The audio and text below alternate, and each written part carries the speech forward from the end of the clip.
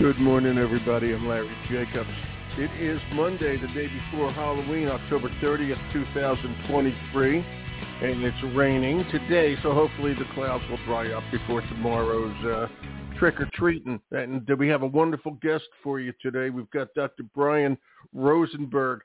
Dr. Rosenberg is the President Emeritus, the former president of Macalester College, and he's a visiting professor at Harvard's Graduate School of Education. So obviously he's a pretty bright guy. And he also wrote a book, which I love the title. Thank you, Dr. Marx. Whatever it is, I'm against it, once said Groucho Marx. Okay, resistance to change in higher education. And that's what we're going to be talking about today, which is something that has been on my mind for a long time. You know, things have changed out there, and I'll let Brian talk from his point of view. I'll give you a little insight from mine. You can make your own opinions, but it has a lot to do with a lot of things, including what we care about here, which is equity. All right, and I'm going to let him talk about that as well as myself a little bit later, but it's really interesting. We're going to archive this. I'm Larry Jacobs. Did I mention that today? I'm Larry Jacobs. This is Pre-K-12 Education Talk Radio. Okay, day before Halloween, 2023, and we're going to archive this show like we always do over at ace-ed.org, ace-ed.org. That's the home website of our American Consortium for Equity in Education. If you go over there, you'll see our magazine, which is called Equity and Access Pre-K-12. It's everything we do is free over there, so please just click on the cover and enjoy the newest issue. And all our podcasts are over there, and our Excellence in Equity Awards program is over there for pre-K-12 educators. We did the industry side. We just kind of finished that one. We're working on the winners right now. And we're starting the educator side. So please, you can nominate yourself. You can nominate your college. You can nominate your school, whatever you want to do. And please check it all out. It's very popular. It's a lot of fun. And we love to honor these people who are working so hard for equity in education. And again, everything is over at ace-ed.org. And I hope you take a minute and then stay there. Take a minute to click over and then stay there and see all the stuff we do, all about equity in education. We're really trying here to keep that in the forefront of education. And enough of me blabbing. Good morning, Dr. Brian Rosenberg. It's Larry here. Happy to be with you. It's a pleasure to have you here, sir. And where are you today? Are you in Boston? I am in rainy, chilly Cambridge, Massachusetts. Well, I'm in rainy, chilly Cornish, Maine. I'm up here about 2 hours north of you. Yeah, same weather. Where exactly is Cornish? Well, do you know where Portland is? I do. I've been there. Well, okay, Portland. We are exactly between Portland and North Conway, New Hampshire, west and a little bit north of the city of Portland, about 45 minutes. Great. Well, it's a beautiful area. I love Maine. It is. It is in the foothills of the White Mountains. I go up to the top of my hill. I can see Mount Washington and all the whites. It's pretty cool up there, Brian. Come up and visit. Okay? I will. Yeah. I'm taking that as an invitation. Please do. You are more than welcome. And I got to tell you, it's unfortunately, although I'm sure it's pretty down in Massachusetts right now, okay, we're getting towards the end of the fall color situation, the leaf peepers. I know. They won't be disappointed, but they only have another week max before it's all gone. So what can I tell you? I get it. Yeah. I know you do, and you know how beautiful it is. Tell everybody about Macalester. I have to tell you a funny story before I do this. Okay. Every time I see the word whereas, everybody knows the word whereas, I read it as warious, and then I have to go back and what the hell was that? And then I realize it's whereas. And every time I see Macalester College, I read it as Macalester. So bear with me on that one. Okay? I will. Yeah. Macalester. Talk about it. Yours there. Then we'll get into the book. So, first of all, it is probably the most frequently misspelled college name in America. There's every possible way that college name could be misspelled, it's misspelled. Macalester is an excellent liberal arts college, typical liberal arts college size, which means right now about 2,100 students, located in St. Paul, Minnesota, founded in 1874. And probably best known for a very early focus on recruiting students and training students to be citizens of the world. So nice. Kofi Annan graduated from Macalester College in 1961. Wow. Walter Mondale was a Macalester student, class of 1950. And there was a very visionary president in the middle of the 20th century who actually served in the Second World War and came back and said, for higher education to fulfill its mission in this century, we can't just be parochial. We really need to be focused on the globe. And so before it became trendy to do so, Macalester was really focused on being a globally focused institution, and it's tried to remain that way, which was a treat for me when I was there. About 20% of the student body is international from all over the world, about 90 different countries. So it was a great, if not always easy, experience. No, I know nothing should be that easy, okay? And I know you were a good president there, and I read your book and know that some of the experiences you had there, and your experiences brought together this book. And thank you, as I said, Dr. Groucho, for picking that title. I love it. Okay, whatever it is, I'm against it. I think you love it too. I mean, I was skeptical about the willingness of the press to go with the title, but they were, and I thank them for it. I thank them too, because actually it sums up a lot, and a lot these days. And I think we're going to focus here, obviously, on higher ed. What are you doing, if I may, at Harvard Graduate School of Education? So what you doing there? My last semester at Macalester was the spring of 2020, which you might recall was the first COVID semester. Yeah, so one of the last things I had to do as president was send all the students home. Yeah. And I was fortunate enough before I left Macalester to be invited to the Harvard Graduate School of Education to be something called President in Residence, which is a position that works with the graduate students in higher education. I did that. Everything was online that year, and they asked me if I'd be interested in doing some teaching, and I said yes. I hadn't been in the classroom for quite a while, but I got to teach 2 classes over Zoom, which was an interesting experience. I would imagine. And I loved working with students again. I did not realize how much I missed teaching. And so they asked me if I'd be interested in continuing. I said yes. So I teach about a course and a half a year here, and I love the students. They're pretty much all graduate students in the higher education program. They all want to change the world. Relevant to your show and your interests, tremendous emphasis on equity and the lack of equity in education. So it's been a good experience. Harvard is a weird place, but I've learned, especially these last 5 weeks, it's been really pretty weird. Yeah, I know. Yeah, since the Hamas-Israel war, the poor new president. Yeah. Say that again. What did you just say? I said, imagine being Claudine Gay, the new president, and stepping into this. Yeah, I know, and I just read where she's forming I just got it out of the Boston Globe today. She's forming some committee or something over there to deal with all this. There is a lot of questions to be answered, and it's a good place to answer them. And I hope everybody keeps their minds and eyes open and keeps their mouths shut until they want to say something intelligent. Okay, and that's exactly what it should be over there. And it's been the last couple of weeks. I've not been easy at Harvard. I got to tell you, you got to look at that. Okay. And again, I always like to say, and this is very important, I don't want to take sides in this particular issue, but we have to remember these are young people.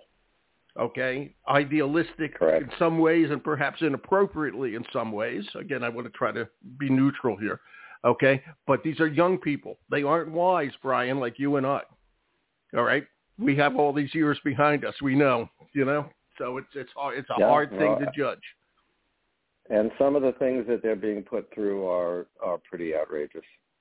No, it's horrible. We'll just leave it at that. It's bad, and I'm glad President Gay is putting all this together at Harvard, and it will change and it will die down. It will be better. Okay, hopefully, and that's the way we do. So let's move on to this. Okay. All right, I'll just ask you a generic question, okay? You can stay on the show now for the next 6 hours. What's wrong with higher education these days? Oh, boy. Well, sorry. So It is a big question, but let me try to whittle it down to a very straightforward answer. When people ask me that question, and I get asked it a lot, I say, I want you to respond to two numbers, 56 and 46. 56% is the average discount rate right now at private colleges across the United States. That is, higher education at private colleges in the United States is essentially on sale for more than half off. Wow. And it's been, that percentage has been increasing every year, not by a little bit, but by a lot. Not by 1/10 of a point, but by 2 or 3 points a year. And if you keep marking down your service more and more, sooner or later you're going to be giving it away for free, and that is obviously unsustainable. The other number is 46, and this is what's particularly relevant, I think, to your show and all the work that you do. 46% is the number of African American students who enter college and graduate within 6 years. Not 4 years, 6 years. Yeah, 6. And of course, that doesn't take into account all the students who don't even get to higher education. So what I say is, the first number is unsustainable, and the second number is unacceptable. That's right. And so anybody who says, well, we don't really need to change very much, my response is, talk to me about those numbers. Talk to me about how a discount rate of 56% and climbing is economically sustainable, particularly when we're looking at the demographics of the next 10 years, which hit especially hard in the region where you and I live. And talk to me how 46% graduation rate after 6 years is okay. So to me, there are a lot of things that are good about higher education. There are a lot of things that could be better. But those two numbers sort of encapsulate both the economic problem of college that costs too much and the effectiveness problem of college that is simply not graduating enough students, particularly underrepresented students. That's right. Do you remember, and you're in Boston now, and I don't remember when this came out. Probably, I don't know if it was before you got here, the valedictorian report. Have you ever looked at that from the Boston Globe? I don't think so. And I can't remember exactly what they called it, but what they did, they followed up. This is probably just before the pandemic, if I'm remembering correctly. They followed up on the paths in higher education of the students who graduated as valedictorians of their class from Boston public schools. Okay? Mm-hmm. And these wonderful students, did horrible in college. I don't remember the exact numbers, but it's exactly kind of what you're saying. A lot of the kids were Latino, a lot of the kids were African American, and not that these kids are stupid at all. They are not stupid, and I'm not blaming Boston public schools or anything like that. But the fact of the matter is they were not college ready. So they thought they were. They got all A's and B's. Okay, they did. Right. Okay, but they let's just say their skills were not there. And one of the challenges with that, and I have to ask you this, Brian, because you were there. Look, I'm obviously a college graduate. I shouldn't say it that way. Okay, I am a college graduate. Okay, a master's degree, etc. I'm a pretty good student, but a lot of kids have trouble. And when I think a lot of the challenges we have is the way what we expect out of professors. Okay, professors are not trained, if I may, to teach. They are trained to be academics. They are trained to be historians and medical people and all that sort of thing. You can go right down the list. Okay, but they need a pedagogue. They're not looking at their classroom and seeing colleges, if I say this the right way, are not looking at their classroom, seeing a difference and doing something about it. Okay, the world is changing, and by the way, not every place, is Harvard. Okay, not every place is Harvard. There's a sea change out there, and the expectations have to change. Help me, Brian. I'm trying to get all this out here. So higher education is a really peculiar field. When you think about the training of a college professor, we call it higher education. It's supposed to be about educating students. I got a PhD from Columbia University in English a long time ago. There was not a single class that I took in pedagogy. There was not a single moment of instruction I had in how to teach. I was taught to teach essentially by being thrown into the deep end of the pool. I was placed into a classroom in the Columbia School of General Studies. I was 23 years old.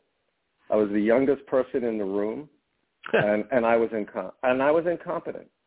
And I like to think that I did my best and I improved as I went along. But no one prioritized teaching in graduate school. No one taught me how to teach. It's gotten somewhat better. If you're a graduate student now at most PhD programs, you have to take at least one course or some sort of short course in pedagogy or teaching. You have to do a little bit of teaching. That's good. But overwhelmingly, the focus is on research. And then we throw these people into colleges and universities where they have to teach students, often, as you say, who are not college ready, and they have to learn on the fly. Yeah, they don't have any formal training. It's terrible. But we're charging students. Students are paying dear money, okay, or will have to pay back dear money, okay, to get this education, and we can't put people in front of them, okay, that don't know how to teach. And I admit everybody has to take a couple of years to learn how to teach. That's okay, but we have to make a change out there. And as I said a minute ago, it boils down to economics. And you said that at the beginning. What's going on with the economics within higher ed these days? I was talking to a friend whose wife works at a university who, I'm not going to share that university. She said they're on the brink of bankruptcy. They're on the brink of bankruptcy. Okay?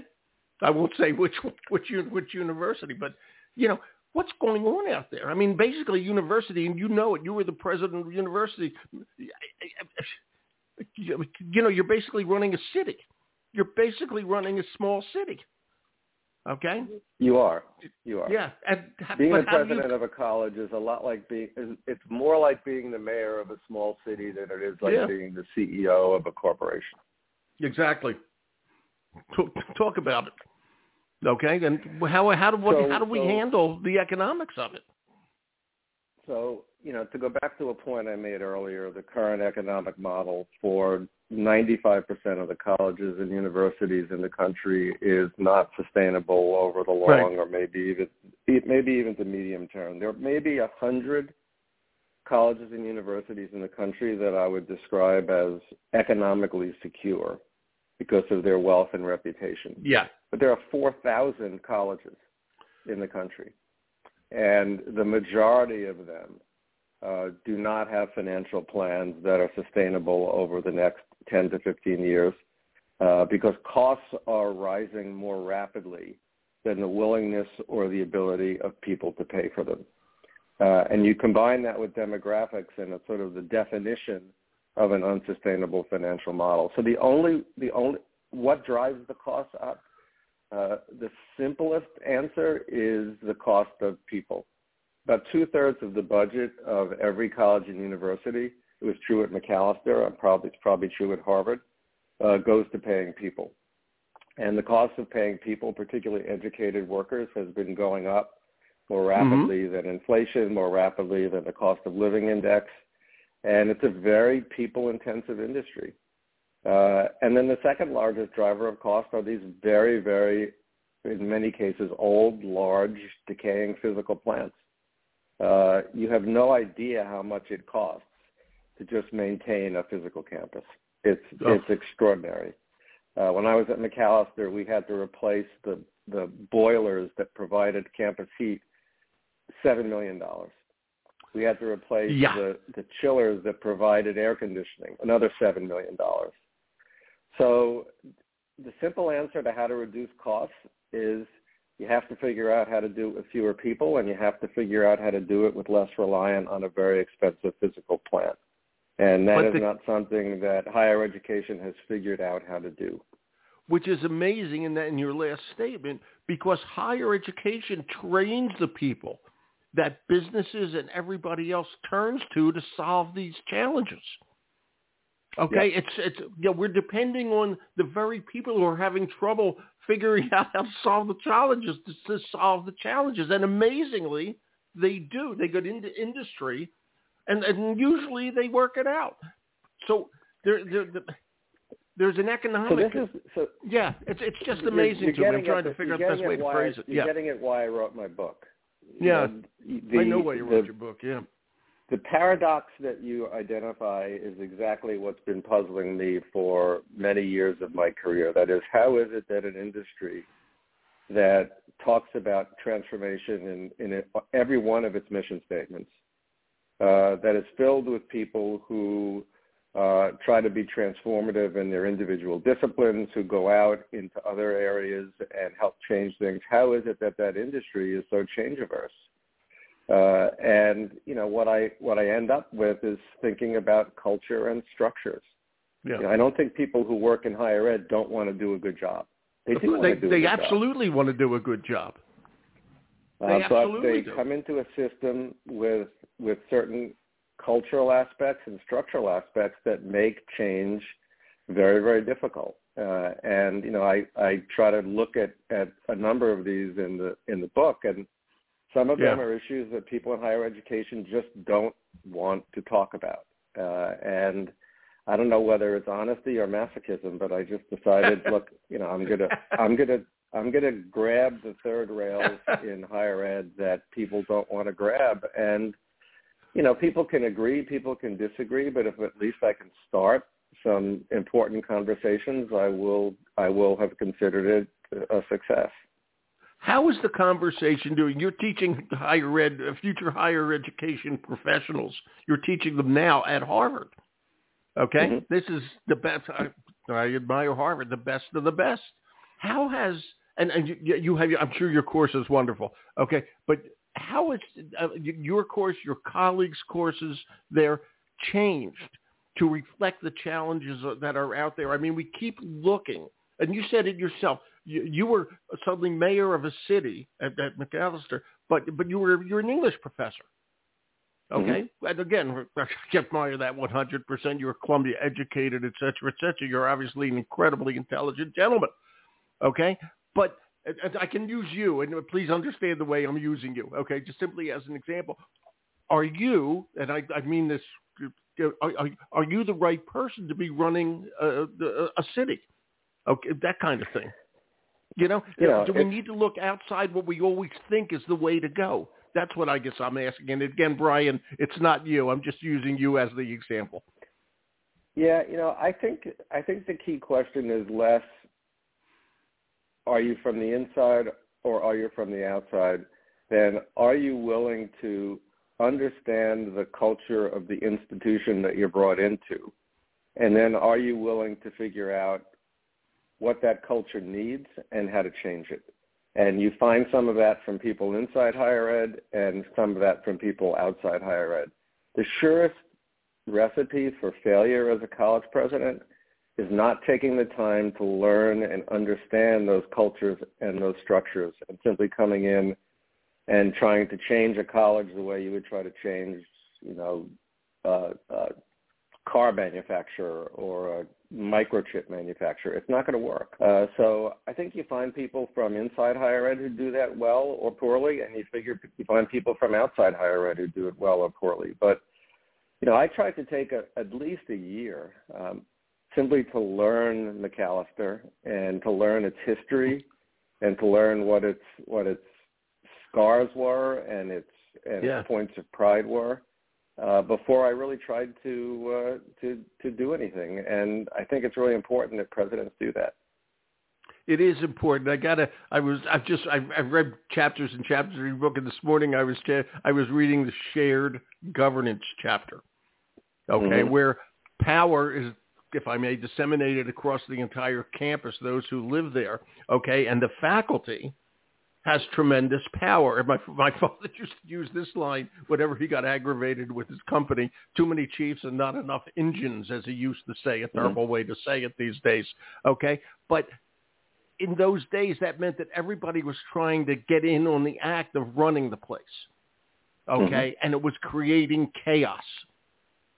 Yeah.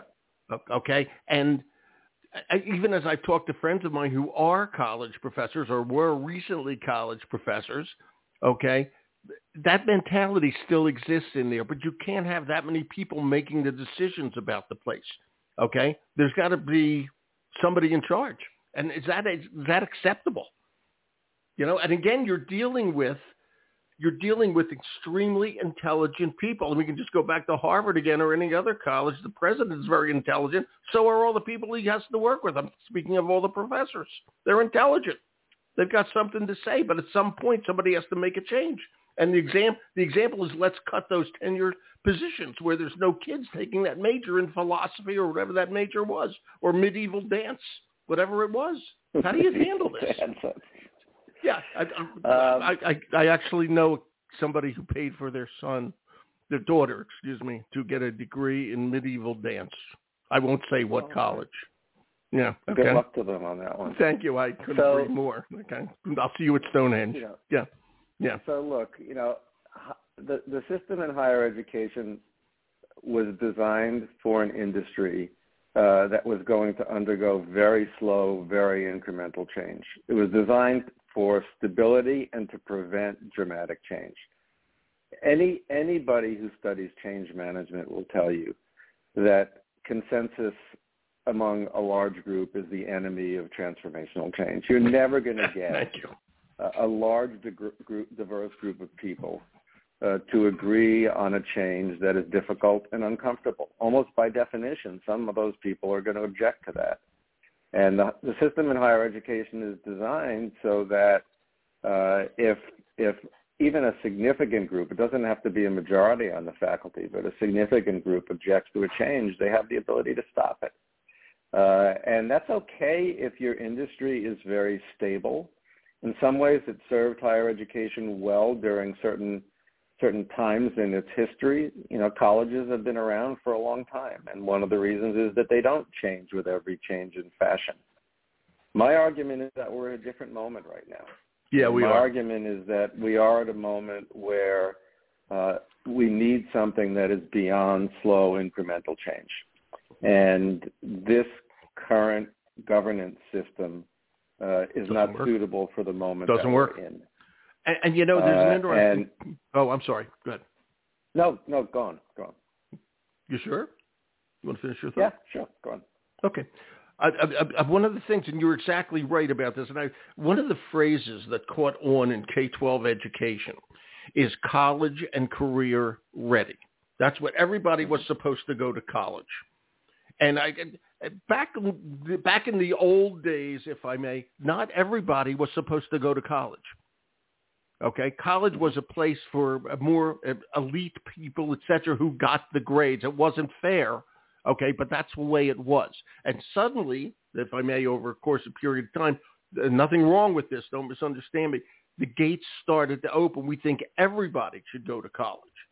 And so all of a sudden, everybody was going to college. And the colleges were not prepared for this because they're still training, if I may, elite English and physics professors and all that sort of stuff. All right? And we didn't need that at that stage. We got everybody going to these schools. Okay? And so, I always say to people, we have to eliminate the phrase college and career ready. And we need to just say K-12 is to get people career ready. Because if they want a career that needs a college education, okay, that's what the college is for. Okay? Get them career ready. All right. But other people, bless their hearts, thank God, if you know any, call me, electricians, plumbers, carpenters, right down the list. They don't go to college. They go maybe to a community college, a technical school to learn their skills and hone their skills. Okay. So all of a sudden we open the gates, but the higher ed, the professors are not, this is what we get. It's all circular. We get right back to where we were. Okay, we get right back to where we were. They're not trained to teach these kids. And I'll tell you a story. A friend of mine was a community college professor outside of Detroit, and she would get kids who had graduated with A's and B's, okay, this is years ago, from Detroit public schools. And the kids were reading when they went to her community college, which was right outside of Detroit, at a fourth grade level. What's a professor supposed to do? In fact, she took on that mantle to train the professors to understand the new kids they were teaching, which went over fairly well, but not great. Because the professors, again, well, they're supposed to be college ready. Thank you, Brian. That's my rant for today. What do you think? Well, so two observations. One is that, my definition of an equitable higher education system is not one in which everybody goes to college. It's one in which everyone who wants to go to college has an opportunity to do so. Doesn't mean that everybody needs to want to or that everybody needs to go in order to be successful in life. But if you are a kid who wants to go to college, you should have an opportunity to do so. It's amazing to me how many people who say that college isn't for everybody send their own kids to college. It's always somebody else's kids who don't need to go to college. Yep. So I totally agree that college is not right for everybody. I think there may be students who don't need anything beyond training in high school. There may be students for whom stackable credentials would be appropriate. There may be students for whom community colleges with a more vocational focus would be appropriate. But the key is that the student should get the choice. The student's choice should not be dictated by economic status or by race. The second point I would make is that, the American community college system is, I think they take unfair hits. People look at things like graduation rates, which tend to be very, very low, and say, what are you guys doing? What's wrong with you? You have a 20% completion rate. Well, when you're spending half your time teaching students stuff they should have learned or were supposed to have learned in high school, of course your completion rate after 2 or 3 years is going to be low. And God bless community colleges. This goes back to what we talked about earlier. It's the one place where the focus pretty much exclusively on teaching. Unlike a place like Harvard or even a place like Macalester, where there's a focus on teaching and research, I would say at a place like Harvard, it's more research, less teaching. At a place like Macalester, it's maybe 50-50. At a community college, the focus is on the student, and the focus is on teaching. And there's something wrong with a system where the least well-paid and least respected members of the academic community are people who teach in community colleges. Think about this for a minute. Think about this. The less contact you have with students in higher education, the more prestigious you are. And so, a full professor at an Ivy League institution has typically relatively little contact with students, whereas a full professor at a community college might teach 8 or 10 courses a year. That's right. And yet that full professor, at an Ivy League college will be paid 3 times, maybe 4 times what the full professor at a community college will be paid. So, so I'm a big fan of what community colleges are trying to do and of their potential. And again, I agree. I mean, right now there still is a major economic benefit, despite what everybody says, to getting a college degree. But it's not for everybody. But it also shouldn't be only for the children of the elite, and that's my concern about where we're headed. That's the whole point. And should professors, literally, if you want to become a college professor in physics, I don't care what it is, in biology, okay, before you can go and apply to that college, you need to take some teaching courses on pedagogy. That should be required everywhere, so you know what you're dealing with. I think graduate education, and I talk about this in the book, graduate education needs to be seriously rethought. Yeah. There's a great line in that I quote in the book. It's not from me. It's from a guy named Lenny Cazuto, who wrote a book called The Graduate School Mess, in which he says all over the country, millions of professors are training tens of thousands of graduate students for jobs that don't exist. Yeah. And that's still, graduate school is still designed to prepare you to be a professor at an elite university. And there ain't a lot of those jobs. No, there are not. And the same is true at the undergraduate level. God bless my own discipline, English. Most English majors are designed to educate English professors, and that's not what most English majors are going to do. Yeah. So, we need to think the way the curriculum is organized both at the undergraduate and the graduate level, really to prepare these students for the world that they're going to move into. So if everybody knows... We're not doing a good enough job. Yeah, everybody knows this is happening. Okay, there isn't enough positions open for the English teachers to become professors. Who's going to make the change? Who's making the big change? Where's the change happening? Do you see it anywhere? There are a few glimmers. So Brandeis University, right near where we both are. Right around the corner from you, kind of. Yeah. So they've done some interesting things in some of their humanities PhD programs, and that is they're trying to train students for jobs beyond simply being English professors. So they're having them do residencies and internships in other industries so that they can get their PhD and maybe work in publishing or work in communications or work at a foundation. There are a few, but it's very, very slow. I mean, I wouldn't describe it as anything like wholesale change. Well, and it has to be, and the people have to just change your minds about all this. And by the way, I am full agreement with you. There isn't everybody I talk to says they want to send their kid to college. I said, please send them to community college first. It's less expensive, and they will find what they want to do, and then take it further. Okay, and things have to change out there, and they have to change from freshmen on to higher ed. Okay, and the people within have to understand this is a change. Professors have seen it.